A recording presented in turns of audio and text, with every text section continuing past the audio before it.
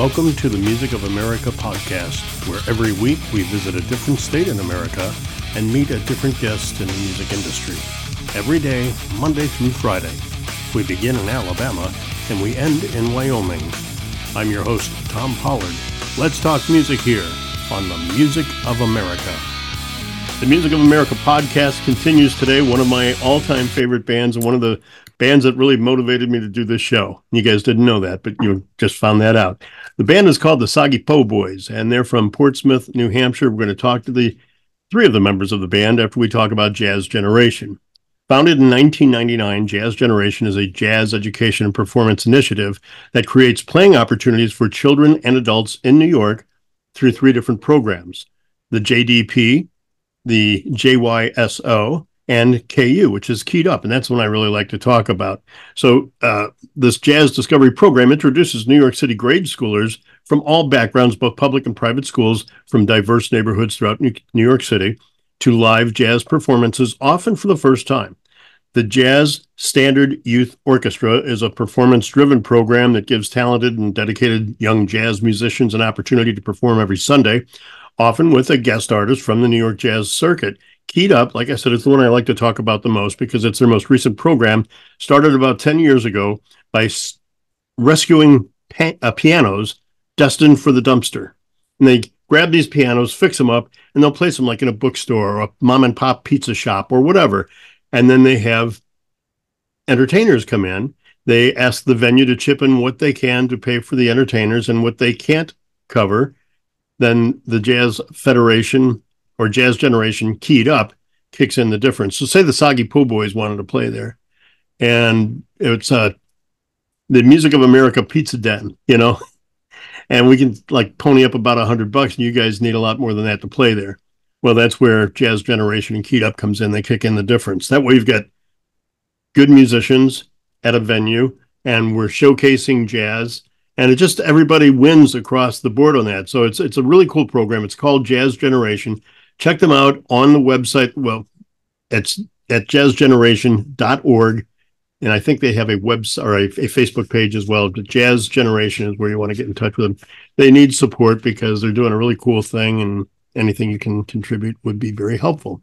And I wanted to do that plug because Jazz and Soggy Po Boys are kind of cousins, would you say? I would say that we were descendants of it for sure. Yeah. How would you? The reason that I would qualify that is I don't think we're cousins because, in a sense, we play the earliest version of jazz. We play jazz.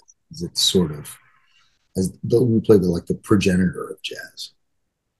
Would that be ragtime, Dixieland? Well, so those things sort of came before jazz per se, but all of those things kind of fused together. Ragtime, barrel house, Dixieland kind of fused together. Blues, that all comes together, and that is what makes the jazz that we play. Gotcha. I guess we should introduce everybody first. That was Stu. Stu, why don't you introduce yourself and then introduce Eric and Mike? I'm Stu Diaz. I play guitar and I sing in the Soggy Po Boys. I truly just have a huge respect and love of New Orleans jazz and early jazz music. Okay, Eric? How's it going? Eric Claxton here. I play clarinet and soprano saxophone in the Soggy Po Boys. I'm a music educator and arts administrator. And yeah, like Stu, I have like a pretty deep passion for the music from New Orleans. The kind of insight it's offered about basically the art of the art of jazz and music and American music has been super rewarding, and yeah, it's been an awesome journey digging into this music and really getting to know more about all of the music that came afterwards because of it. Mike? Hey, it's Mike Effenberger, keyboard player in the Soggy Po Boys. Also a big fan of New Orleans music. If you look, it's a competition now. I can't think of how to one-up either of those. But we all really like it. Yes, you do. How did you all get together? Who wants to address that one first? I guess I will. This is a story that we get asked about all the time, and Yeah. all of us hate answering. Um, Basically, there was a Mardi Gras show that was sort of meant to be like a pickup gig, and it was a very different sort of iteration of the band. Mike was playing B3 organ.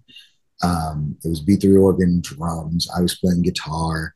Um, the current tenor sax player in the band, Nick Mello, was there, and our former trumpet player, Zach, was there. And, we played what we thought was the length of the show and then moved the B3 organ out of the venue, which is very, very, very, very, very heavy. Mm.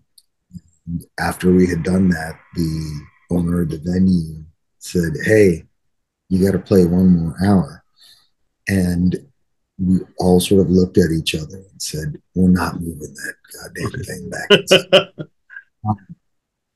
And so we sat around the piano, and instead of playing sort of New Orleans funk, we played more sort of traditional New Orleans jazz, sitting around the piano. And it was this incredible experience because everyone in the audience who was sitting there sort of became at that moment part of the band and was participating in this thing that we knew we were all sort of creating together.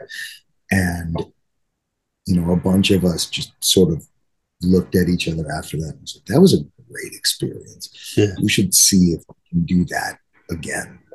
And that's kind of how we got started. I mean, that's probably an oversimplified way of stating it. I would throw it at, because Eric was there, Mike was there, obviously Mike was part of it. Like, I would throw it out to them to add a little bit more color to the description, I guess. Mike, it sounds magical, man. It was a good time, yeah, and that sounds about right. We didn't want to carry the B3, and so we became this band instead. I don't think we ever played another Meters tune again either. We might have hit like Chicken Strut once or twice over the years, but that's about it. And that's all we were hired to do. Sure. Yeah, I mean, it was wonderful. Hanging out in that space, it was kind of like a really communal space to begin with. It was like pretty much our favorite bar to be at. They supported music in all the right ways. They supported community in a lot of great ways. And so it was the kind of place where a lot of people would bring their horn if they were a musician. Mm-hmm. And so, yeah, as the music shifted to the acoustic piano, and everyone who had a horn was invited to take it out. And as we started looking for and kind of collecting tunes that people would know or could know in an instant, that were also related to New Orleans, we found like a whole sound and a vibe, and it was in there from the beginning, and I think we've just been refining it since. Have you written any of your own stuff? Quite a bit, actually. Yeah. I think it took us maybe 3 records before we played any non-original music. Oh, So the first couple records are primarily our contributions, and then as we started to refine what we were up to, we felt like we could maybe appropriately process and pay homage to some of the actual canon.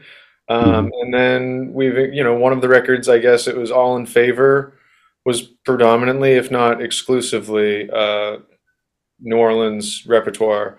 And now, moving 2 records, or looking at the future, the record that we're about to cut and release next year is going to be, a nice mix again of original music and New Orleans standards. Is there any? Yes, Stu. And one thing that I would say is, a tune that we'll listen to later in the show, So Simple, is actually an original tune that was written by Eric, and I added some lyrics to the tune. And I think, to put a finer point on it, something that I would like to say is, like, we fell in love with this music because we loved the music, not because we were trying to capitalize on a sort of incoming fad or anything. Like, we truly loved music.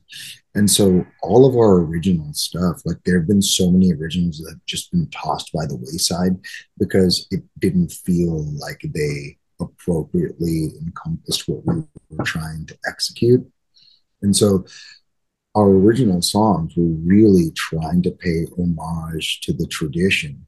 And that tune, for example, that Eric wrote, um, something that gets lost, I think, a little bit in the conversation about what New Orleans is the influence of uh, the music of the Caribbean. Right. And that really encapsulates that. Like it's the Beguine feel, the way that the horns are structured, the way that the vocals work, even the way that the rhythm section works. It hits a part of New Orleans music that I think is often ignored a little bit. I just learned that actually this year too about the Caribbean influence, how important that is to that whole New Orleans sound. It was Jim Lockwood, one of the gentlemen that we met and have had on the show. In fact, he might have been my first interview on the show. I'm not sure, but we got to see him when we were down there just a couple of weeks ago. We got talking about the music and what makes it so unique, and that was one of the things he mentioned was the Caribbean influence, the Creole influence, I guess, and they all kind of came together. It's like this met jazz and this met jazz, and they all came together, and you get this really cool sound. So you call it New Orleans music, right? We specifically call it New Orleans music. We've actually been very hesitant to call it anything else because New Orleans music encapsulates so many things. Yeah. Right. Like this is something that I say on stage all the time. It's not just jazz. It's blues. It's gospel. It's music from the Caribbean. It's soul. It's funk. It's a little bit of everything. And that's why we sort of hesitate to call it anything besides New Orleans music, because that's the widest net we can cast because it's so many different things. Yeah. And to hear you guys, that absolutely is well defined. I mean, because you're not of this band, you're not of this band. You're going to hear all the flavors. It's like gumbo, or jambalaya. You get all the flavors of New Orleans with the presentation of your music because you'll have this in this certain song or this style in this song. It's amazing. Maybe that's what's really got me hooked too. It's that whole New Orleans connection. It's my soul belongs there, I think. So I mean, I think that's a fair point, and like a big part of that is like recently. Sorry, I hope this diatribe doesn't derail us too much, but recently we did a show about the life of Jelly Roll Morton, and a key part of that show was how many different things were synthesized into one music. Jelly Roll Morton took a bunch of different genres and took the bits of it that he liked and kind of combined it into this new type of music. And the way that he combined those disparate elements is different from the way that Louis Armstrong combined them. It's different from the way that Sidney Bechet combined them. And so you get all of these different sort of flavors of New Orleans music. Mike, Eric, anything to add to that? That's pretty complete. Yeah, I mean, that hits a lot of bullet points for me. I mean, the only thing I'd say, too, that is like part of the reason that the Caribbean influence is so important is that it reflects the West African influence due to the way that the transatlantic slave trade worked out. Yeah. So, yeah, I mean, you couldn't have had what Caribbean music means to us now without that. And so, yeah, honoring that side of things and making sure that that is presented and that its roots are made clear is important to us, too. I had a guest on from... I want to say, I can't remember. So somewhere in West Africa, his father was a drummer in West Africa. So he grew up learning how to play African drums, and that's all he does now. Amazing how that globally music is, how this sound made its way to the Caribbean, made its way into the States. And now this guy presents it all over the country, and people are lined up to see it, to hear. It's not just hitting drums. He's playing hand percussion. He's doing djembe, and it's mainly djembe, but it's other instruments like that, and it's all that West African influence that get brought into the United States. Stu? I'm so sorry because I feel like again like I'm taking us on another tangent, but I do think that this one point is really important, and it is that the Haitian Revolution in the late 1800s was a huge part of why New Orleans music sounds the way that it does. So during the Haitian Revolution, that was the first time that colonized people overthrew the colonizers, and those colonizers were the French. And New Orleans at that point was a French colony, and they saw that needing a pressure valve release was key to not having an uprising. So what they allowed to happen was on Sundays, they allowed slaves the day off, and they allowed them to congregate and to have markets and to do their dances and to play their music. And those slaves congregated in Congo Square, which is now in Louis Armstrong Park, which is on Basin Street. And to add a little bit more context, do you know the song The Basin Street Blues? Not off the top of my head, no. So the lyrics to the Basin Street Blues go, Basin Street, where the fine folks, they all meet. Now, Basin Street is a street that divides the French Quarter from the Treme. Okay. And so that was the first time that people who were slaves met people with means. So now you had people who had never experienced those African rhythms, and you have people who play those African rhythms that had never held a European horn in their life meet. But that's where those elements of the music come together.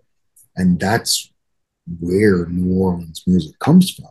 It's from those rhythms. Wow. Meeting that European horn tradition for the first time. Fascinating. I just listened to a song maybe 2 weeks ago, and it's in my rotation now. It's the Treme song. He sings about Congo Lane, Congo Street?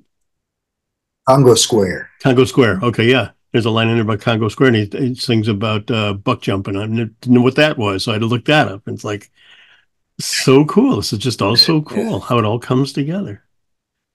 Man, I don't know how that's the thing that we try to tease apart all the time, because we think of music and dancing as two separate things. But in New Orleans, they don't think of them as totally separate things. Right. They think of them as related things. I love this. We could do a show just on the cultural aspect of New Orleans music, man. It's fascinating. I know. I've taken us down the rabbit hole. That's all right. I like it. It's a good rabbit hole to be in, man. I do think the context matters, right? Because, like, I think we often hear that New Orleans is the melting pot that so many different interesting things came out of, but we don't actually understand why that is. And to me, Congo Square, with the historical context of the Haitian Revolution, allows these different people who would never have interacted with each other to interact with each other and trade ideas and trade rhythms and trade musical ideas. Right. And that's where a lot of the things that we really love come from. That is so cool, because it makes so many other things come together culturally too. Cooking, dance, the art, everything. It all comes together now. It makes sense. I'm trying to figure out how to segue that into the first song we're going to play, which is Kiss of Fire. So I guess we can start with who started that song, who came with what to come up with Kiss of Fire. That's a cover. Yeah, that one's not ours. I mean, the arrangement's us, but the actual tune goes back. Stu, do you remember whose it is?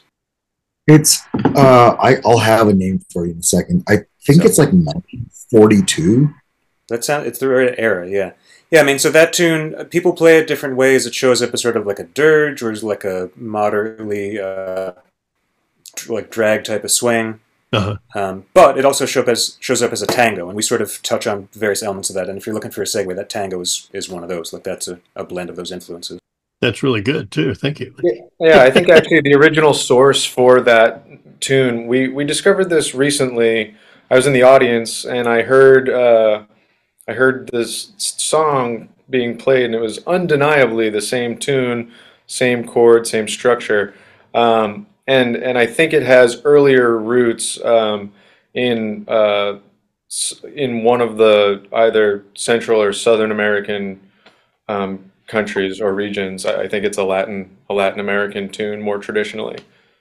Yeah, so I just pulled it up. The original tune is called El Choclo, and it's a Creole tango written in 1903.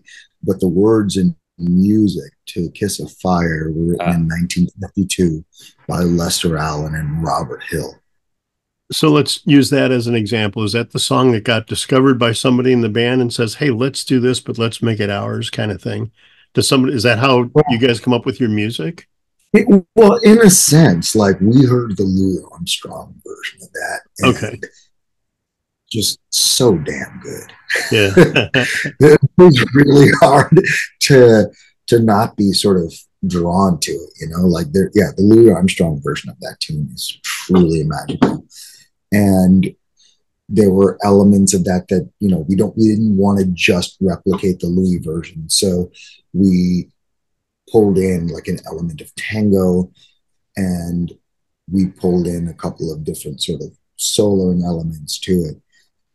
Sorry, I'll also add here that we grabbed an introduction from an original tune that our trumpet player wrote almost a decade ago, and we kind of fused that into our arrangement as well. So, that's cool. Yeah, so there's also an element of like compositional, like additional arrangement going on as well, which is pretty interesting because we're like an old enough group of idiots that we're recycling ourselves. Right, like old enough group of idiots. I love that. If anyone wants to go down this sort of memento hole, the introduction to the song "Tomorrow" off our first record ends up being the introduction to this tune. How cool. I'll have to dig that one up because I think that I've got like your first two albums, maybe three, I don't know. But this is the Soggy Po Boys from Portsmouth, New Hampshire. We're going to listen to their first song called "Kiss of Fire" here on the Music of America podcast.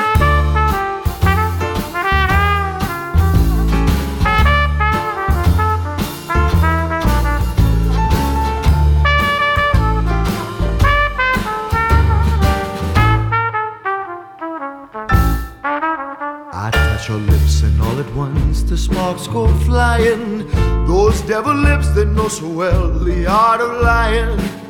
And though I see the danger, still the flames grow higher.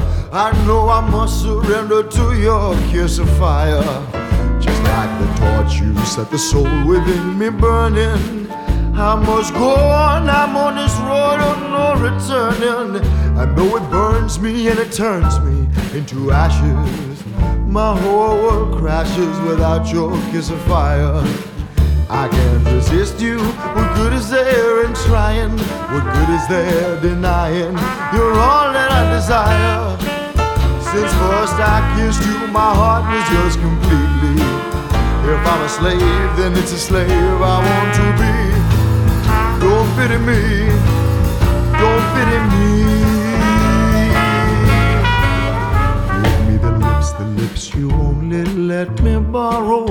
Love me tonight and let the devil take tomorrow.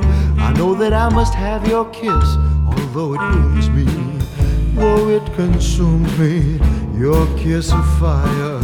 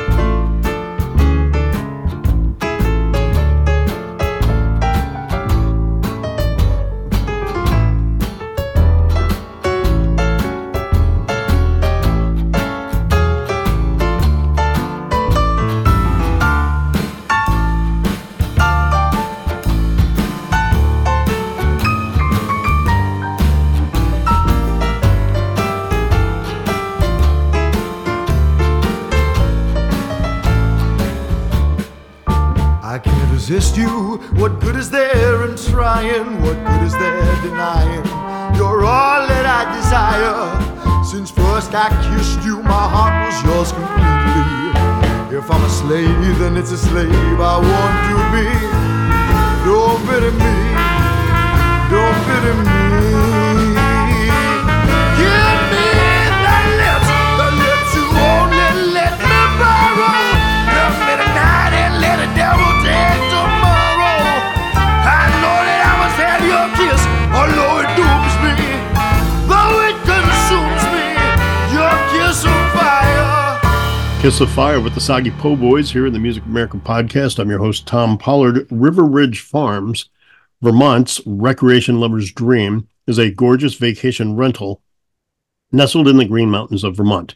River Ridge Farms is an escape to everything wonderful Vermont has to offer. It's a historic farmhouse set atop 16 acres of fields with mountainous views, a pasture, a pond, a tree-lined river frontage. Go and enjoy this beautiful spot right in the heart of the Green Mountain State, along with the multiple nearby ski mountain resorts and breweries and hiking trails and snowshoe trails and other tourist activities. This spot is unique to its multiple mountain views as well. And when you make your appointment to go out there, try and talk to the owner, Diana.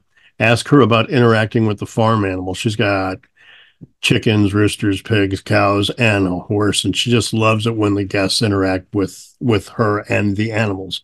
Or just sit back and just enjoy a nice, comfortable, modern farmhouse, which sleeps 11 guests easily. It means it would fit the Soggy Po Boys in there, right?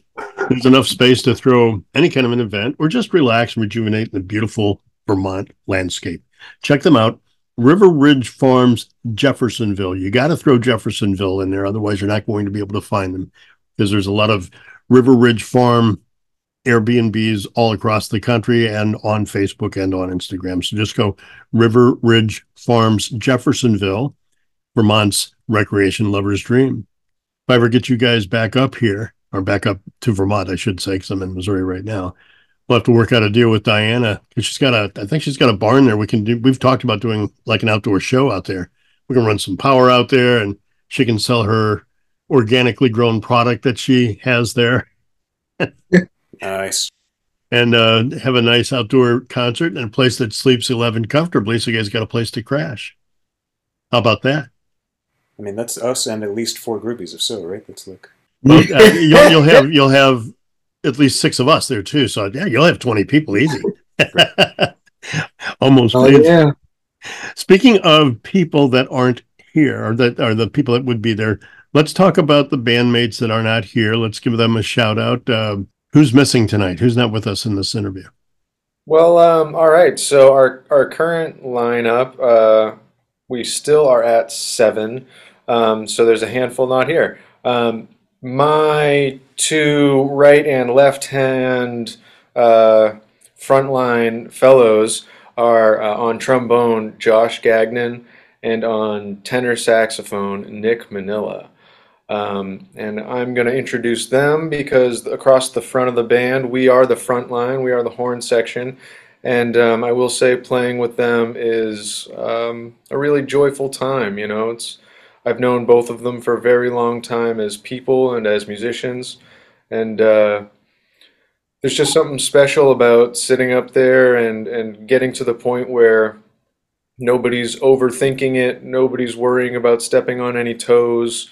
It's become a really wonderful communicative process, and we all kind of co-create. We spend a lot, it's a very intimate thing. So, yeah. Love those guys dearly, and I hope they'd say the same if they were sitting in my seat. They would not. I'm sure they would. Mike, is there, I don't know what you would call it. In the old days, they had a band leader, the Benny Goodman band, Les Brown of the band Renowned. And he played a part of the band, but it was like a front man in a rock band now. Is there a name for that who coordinates everything in the Soggy Po Boys? Or do you guys all work in a collective? It's pretty distributed. I mean, Stu, for anybody who's seen a Stu guitar player and singer, often ends up operating as like the front man in the way you're describing. I mean, Stu's usually the point of contact with the audience, explaining what we're doing and why. what's going on in that way. But the other stuff of making the band operate and run, that's kind of spread around the band. So some of us book, some of us deal with social media, some of us deal with finances, all that stuff.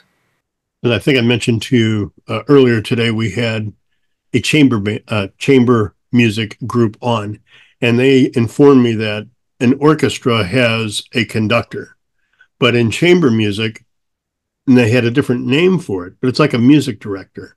So I thought, well, like in a classic rock band, there's a front man. And Stu, the times I've seen you, I would put Stu in that same capacity as the front man. But I didn't know if there was a name like in the chamber music, there's a name that's like the conductor that says we're doing this, and kind of keeps heard. So when you're doing your improv stuff, somebody can reel you back in. So it's actually, honestly, within this band, it is extremely democratized.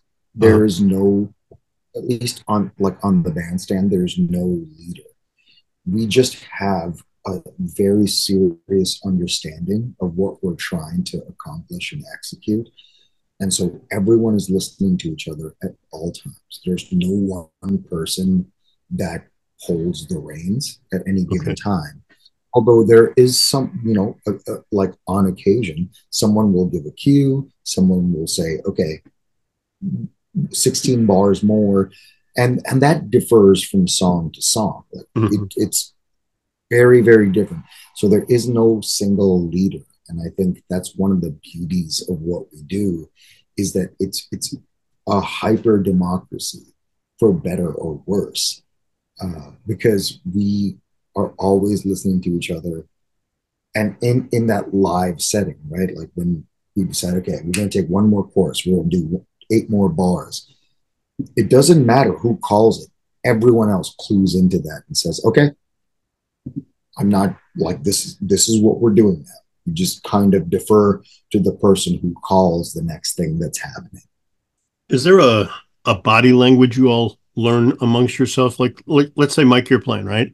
And you really got it going. You got the juice going and the audience is feeding back to you, and you really want to keep going, and you want to go like 8 more bars or 16 more bars. Is there something you do that says, I'm going to keep doing this one more round or whatever? Do you just have to vocalize it, literally vocalize it? And same with you, Eric, if you're playing on your clarinet or whatever, right?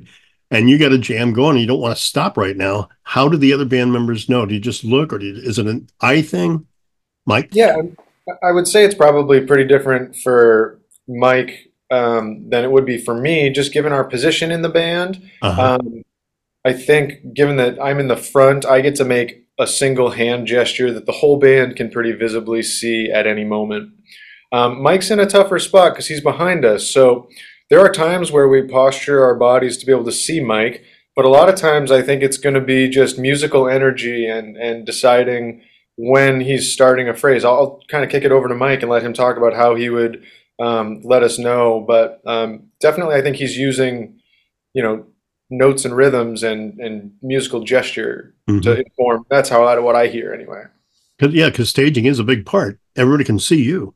But Mike's back in the side, or he's back in the corner, or whatever. He's not on that same line where everybody else is.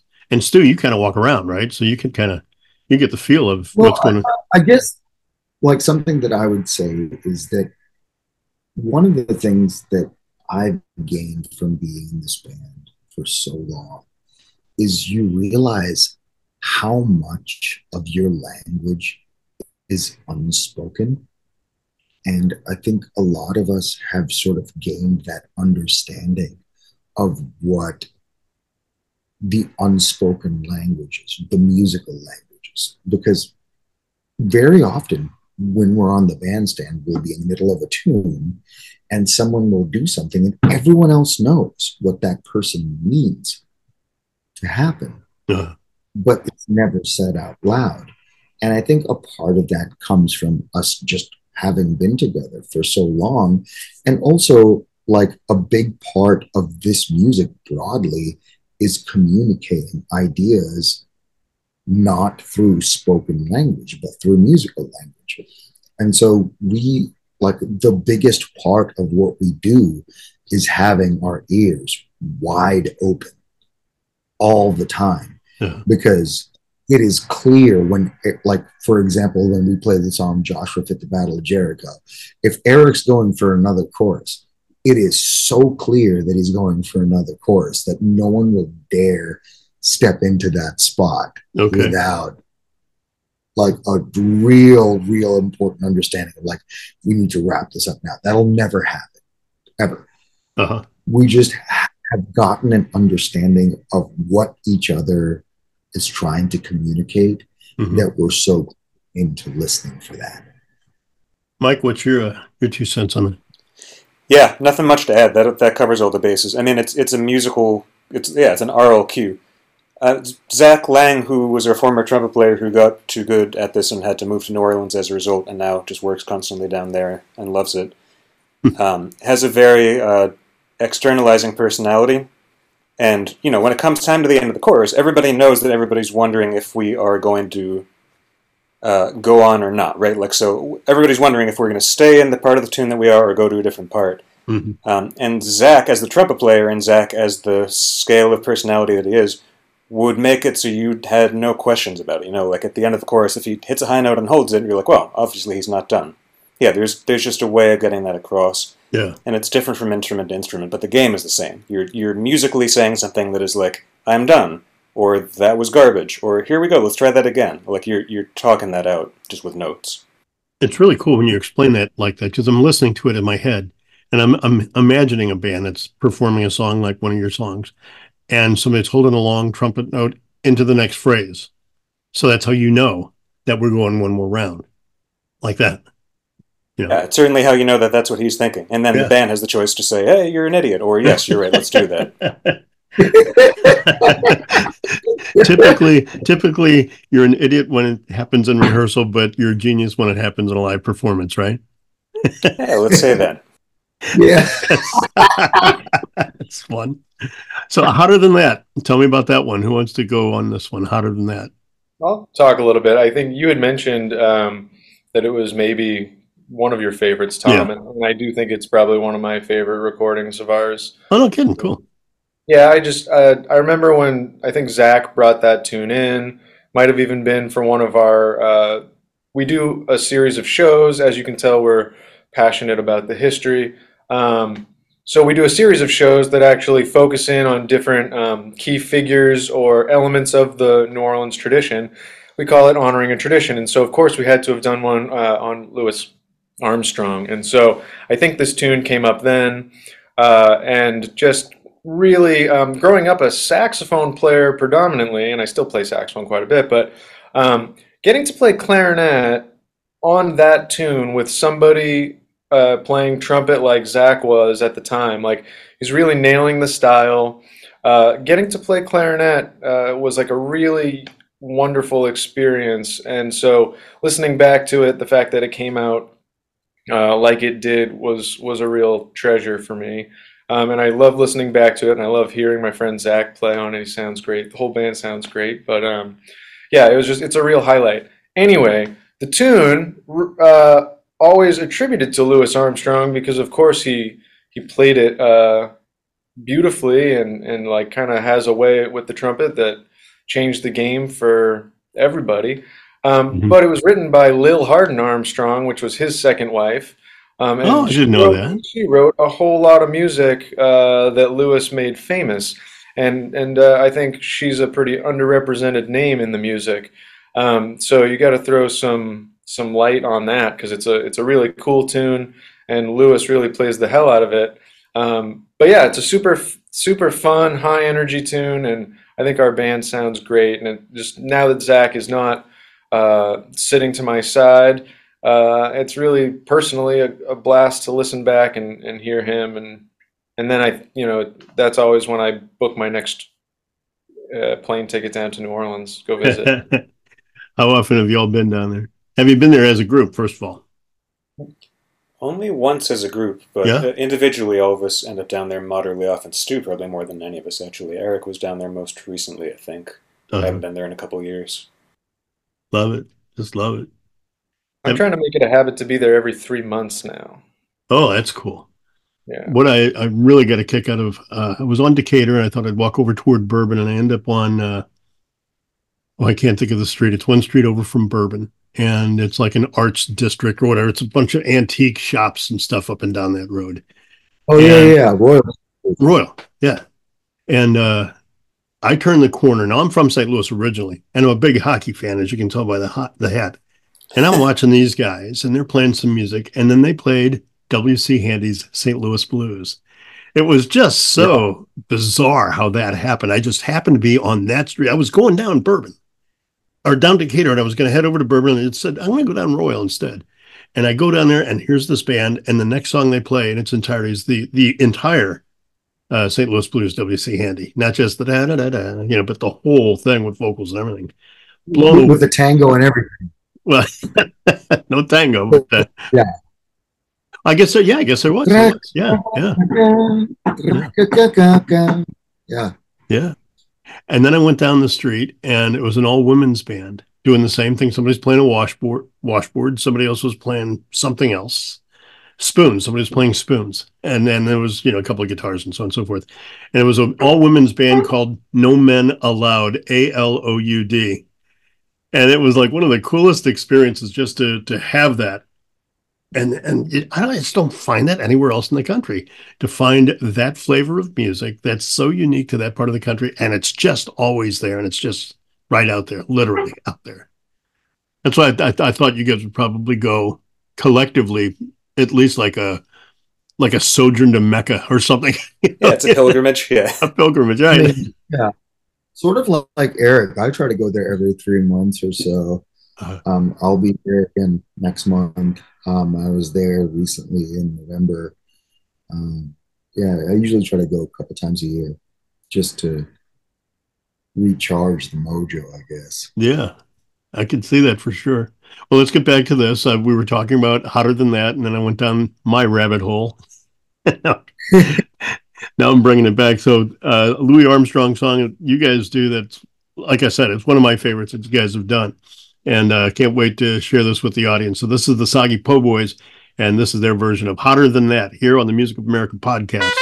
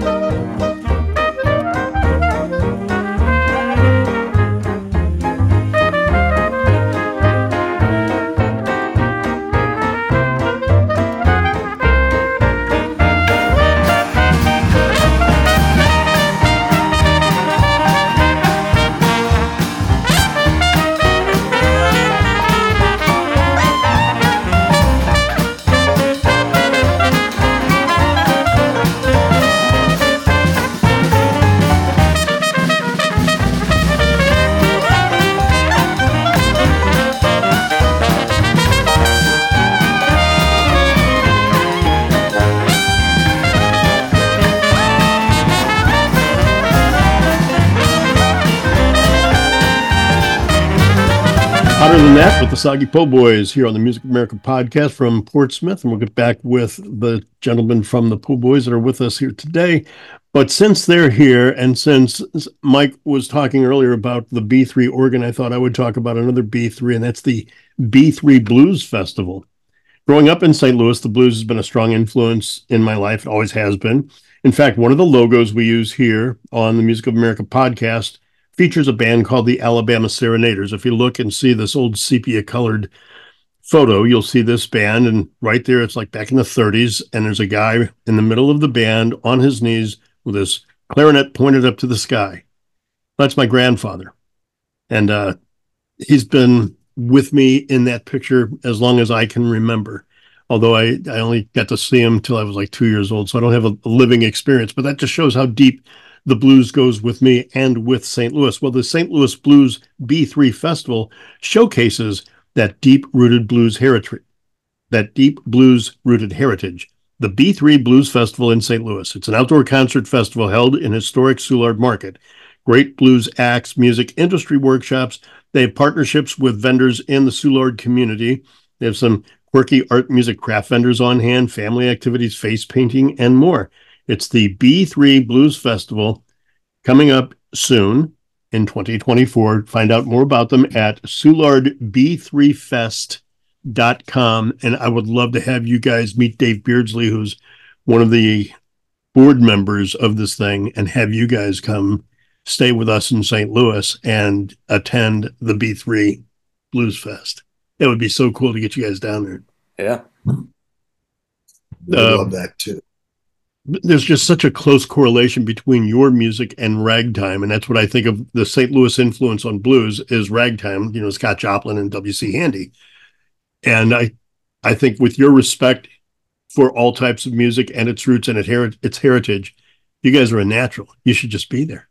Are you all in Portsmouth? Are you around Portsmouth? Like, how do you get together for practice, rehearsal, and for what? Yeah, we're scattered around. Portsmouth is kind of our center. Really, like Dover, New Hampshire is our center. We go as far northeast as Portland, Maine, as far south as Cambridge, Mass. Wow. But we're all, within orbit of the seacoast of New Hampshire, that little stretch of ocean there. How far would that range then? If you're up in, did you say it's kind of an hour on either side. Yeah, okay. Not that bad. I mean, I always think of it far until I get back to Vermont and we drive to Maine through New Hampshire. And it's only 3 hours from South Burlington to Kittery. It's about a 3.5 hour drive. And it's beautiful too, because you go through the Kankamangas Pass. You go that way, yeah, nice. Yeah. Although this year we went to Bar Harbor went north of the mountains. It was a funny story I've mentioned a couple of times here as we're either leaving New Hampshire and entering Maine. I'm not sure which side of the border it was on, but there were a bunch of guys that were coming over whatever that road is, just north of the mountains, and they had a sign held up. They're all hanging out underneath a tent, and it says, "You honk, we drink," which I thought was really funny. And when I tell that story to people in Maine, they said, "Well, you must have been on the Maine side." And when I tell that people to New Hampshire people, they say, "Oh, you must have been on the New Hampshire side." Yeah, exactly. Yeah. Still pretty funny. It's one of those lasting memories. So, Mike, I think you chortled a little bit when I said practice. So one guest told me once that we practice at home, but when we get together, it's rehearsal. Oh, interesting. No, I didn't mean to make that distinction. It's just getting together for rehearsal is really challenging. Although, ironically, that is the very next thing we're doing after this interview is rehearsing. Oh, no kidding. But no, we have a standing weekly residency at a place called the Press Room in Portsmouth, New Hampshire, and that operates as something like an open rehearsal / sit-in jam occasionally too. Oh, cool. So it's not so much like a formal show. It's more like there's a band at a bar. We're trying new things. It's a lower. How do you say that? It's a mellower environment. It's a great time. So that operates as something like a rehearsal. That's where we try out new things for the first time. Usually is a spot like that. So if Stu hears a song and he's like, "Why don't we do that?" Then he could bring it up. I guess, how would that work? So would you email everybody a copy of that song and then everybody would just... that's kind of exactly how it works, honestly. Like, we'll bring a copy of the song for everyone. And we'll say, "Hey, this is what we're trying to do with this. Let's see what happens." And it'll just kind of fly blind on it. Does everybody have their own voice? It seems like they do. Like everybody has their own voice. Like Eric might say, "Well, I kind of want to do this on this song here." What do you guys think? Does it work like that, or do you just do it? It's actually, honestly, like it's rarely like that. Everyone sort of knows their role sort of intuitively. Okay. And whoever brings the tune in sort of gives some instruction of how it should go. And then we kind of trudge our way through it. And, not at the gig sometimes. We'll talk about it after here. These are things that didn't work. Here's things that did work. Here's what we'd want to change, that sort of thing. I don't think I've ever seen any of you with an iPad or your phone out or sheet music. Yeah, so I do think part of our process is just being communicative off the bandstand. So when a new tune is going to be introduced, a lot of times there's a reference recording or two, something that the individual maybe wants to borrow from in a specific arrangement. And it's kind of everybody's job to be prepared to do it. And it might not be a super polished thing, but we have these Tuesday nights where we can we can kind of ask everybody with a handshake agreement or a nod, like, hey, you feel all right making your way through it? And that's kind of how we will road test certain things. And if there's if everyone feels pretty good about it, we move forward. And occasionally we run into something like, hey, actually, I went down the rabbit hole. I listened to 19 versions of that tune across the past 2 weeks, and I found actually this thing that I'd love. Or somebody has an original idea about let's just try something a little more drastic and make it our own.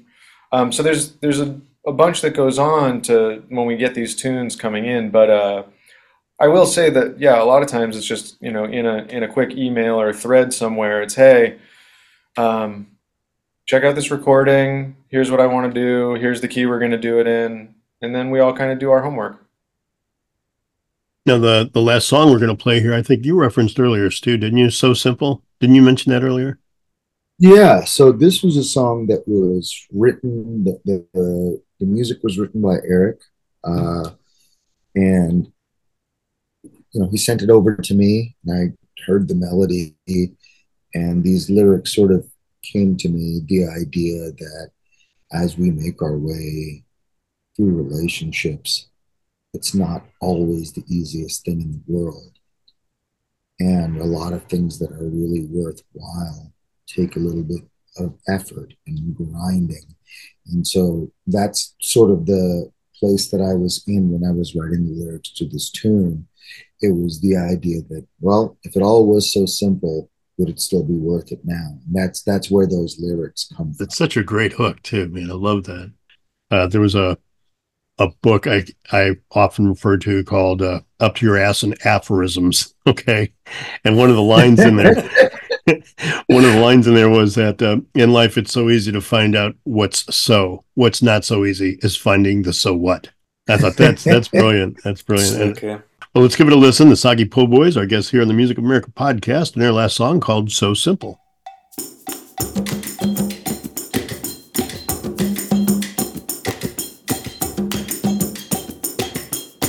If it all was so simple, would it still be worth it now? If it all was so simple, would it still be worth it now? Would it still be worth it now? Would it still be worth it now?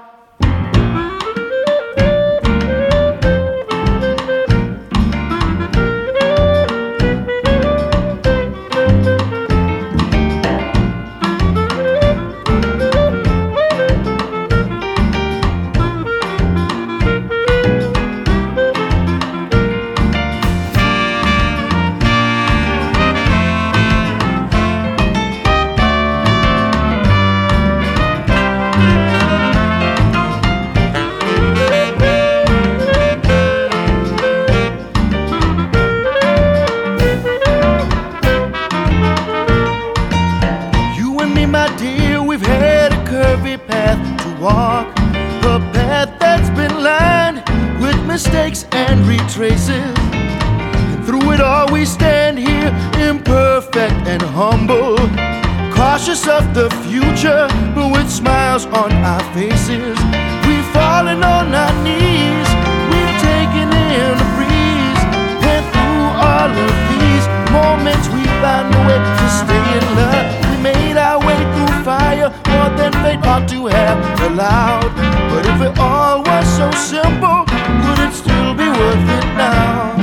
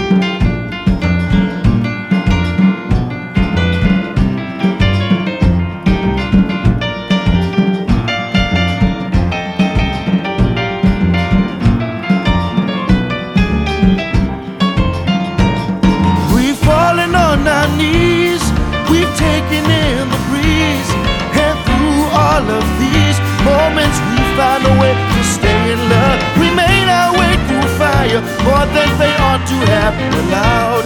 But if it all was so simple, would it still be worth it now?